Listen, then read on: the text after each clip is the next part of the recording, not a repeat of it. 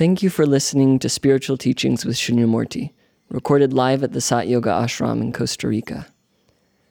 To join us for a life-changing meditation retreat, or to make a donation to support this transformational work, please visit our website, www.satyoga.org. To access more teachings or guided meditations from Shunyamurti, please visit the members section of our website or our YouTube channel, Sat Yoga Institute. Namaste. Time, however, does come to a conclusion for everyone.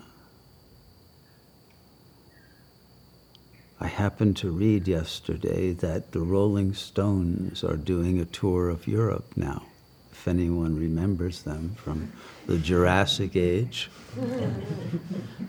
Apparently they're still very popular in their 80s, and if they aren't the ultimate puer aeternus, I don't know who could be an example of that. But anyway, they're apparently doing very well. And their most popular song, it seems, from this short review that I happened to look at, is one from the 60s called Baby, You're Out of Time. And I think it's clear why it's so popular, because especially in Europe now, they know they're out of time. The crunch is hitting. The social order has committed suicide. They've cut themselves off from their energy supply. They've cut themselves off from the food supply. They've cut themselves off from everything required for survival. And they've done it to themselves. They didn't even require an enemy. And they see that the crunch is happening, and it's, of course, spreading. And the suicide of nations and the murder of nations is happening and will continue to exponentially increase with wars and with other sudden events of catastrophe. And so we know that we're out of time. But a yogi is someone who gets out of time before they're out of time.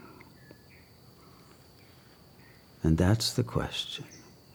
Have you exited from time and from time's trajectory toward destruction, and instead taken the higher trajectory to liberation and salvation of consciousness?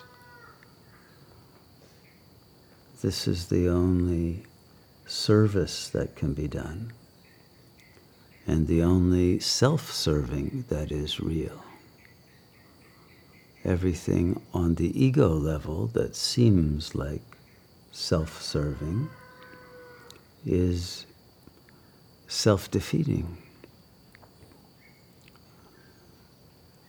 Whatever egoic values one has been indoctrinated into, whether the capitalist desire for money, sex, drugs, rock and roll, Rolling Stones concerts, whatever it is one was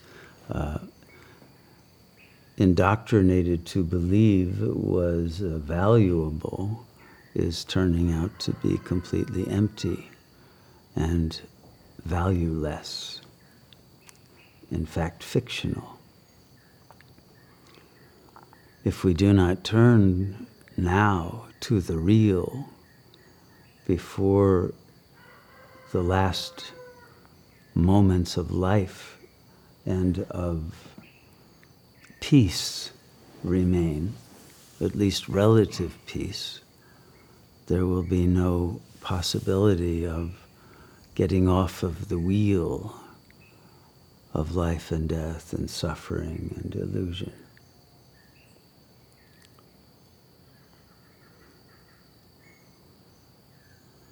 And so this is the moment to bring all of one's willpower to bear upon the transcendence of the ego mind, and the elimination of mental chatter. And when that chatter is eliminated, fear is eliminated, and desire is eliminated. But we must not indulge the ego. It is extremely important now, no matter how badly you were traumatized in the past, not to bring those traumas into the present, not to be hypersensitive, not to replay negative interactions with people and justify it because you were hurt in the past.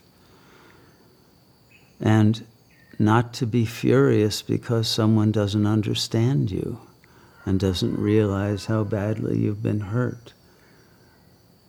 We mustn't attack each other, either mentally or behaviorally.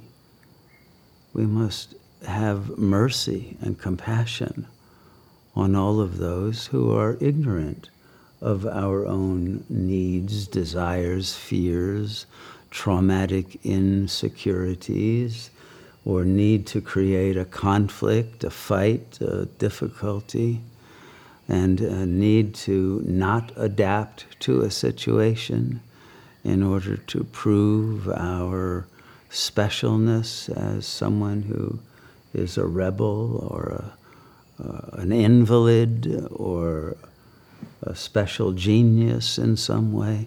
All of these particularities that the ego tries to bring into its self-presentation for the other is simply a display of its own inability to come out of a trance of unreality.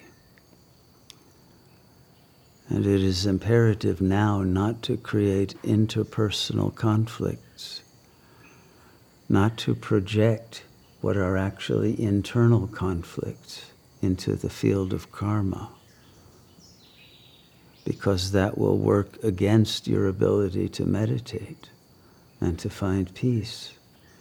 You have to first understand that all of the conflicts are in your own mind. They are not conflicts with others.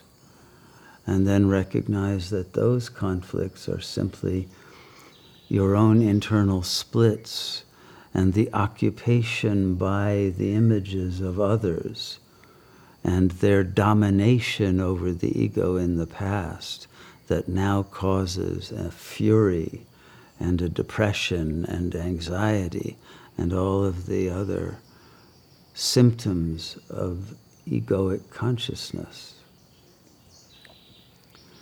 And the ego today, because it belongs to the category of mass man, mass humanity, no longer has the depth and the interiority that the older levels of ego used to have. The medieval and the classical egos were still connected to soul. They were connected to God.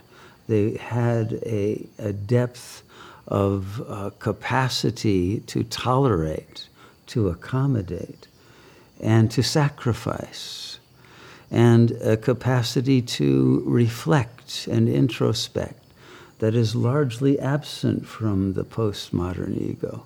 It can chatter about things, but it cannot coherently understand. It has many big words in its vocabulary, but it's like a parrot in how it uses them. It cannot get to the essence of meaning. And so it continues to struggle with language within itself, trying to understand itself, but never able to, because the depth level of its being is not the level on which the struggle is even taking place. The ego has become completely irrelevant to consciousness because it is an unconscious and robotic mechanism. And because of its lack of depth and consciousness, it has nothing to say, nothing to offer. And it feels like a cardboard image of itself, an imposter. And it cannot, therefore, function adequately in social situations. and it becomes very frightened, and then it becomes either motivated by fear, aggression, or some deviation into a repetition of a past mode of malfunctioning. And so if we do not leave the ego behind, it is going to create more suffering and prevent the act of liberation from being fully achieved. So that false identity must be dropped. It cannot be healed. It cannot be uplifted. It cannot even be sublimated into the soul, because it is only an incoherent mechanism of avoidance.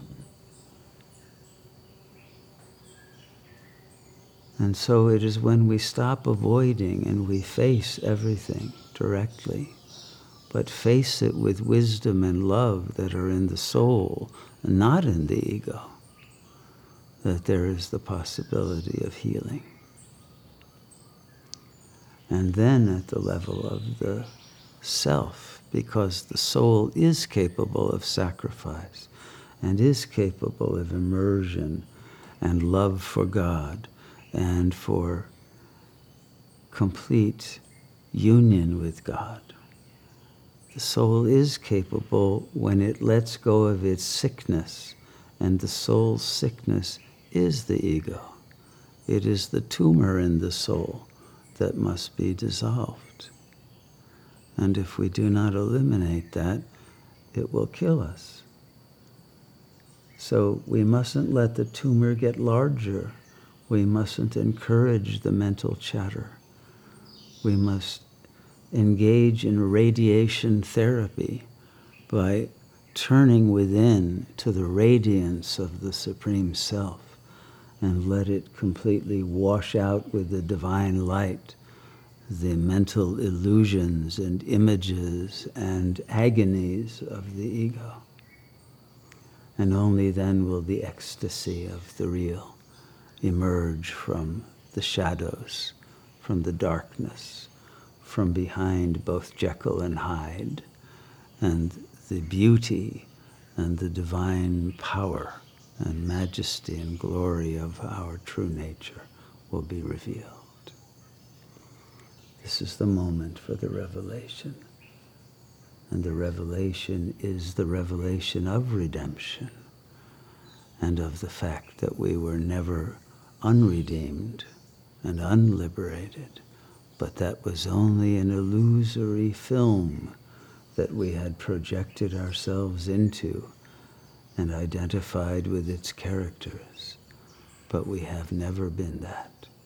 We have always been the free, infinite intelligence. And that power of freedom must now be activated through our will to ascend, to return to our original, eternal, infinite self.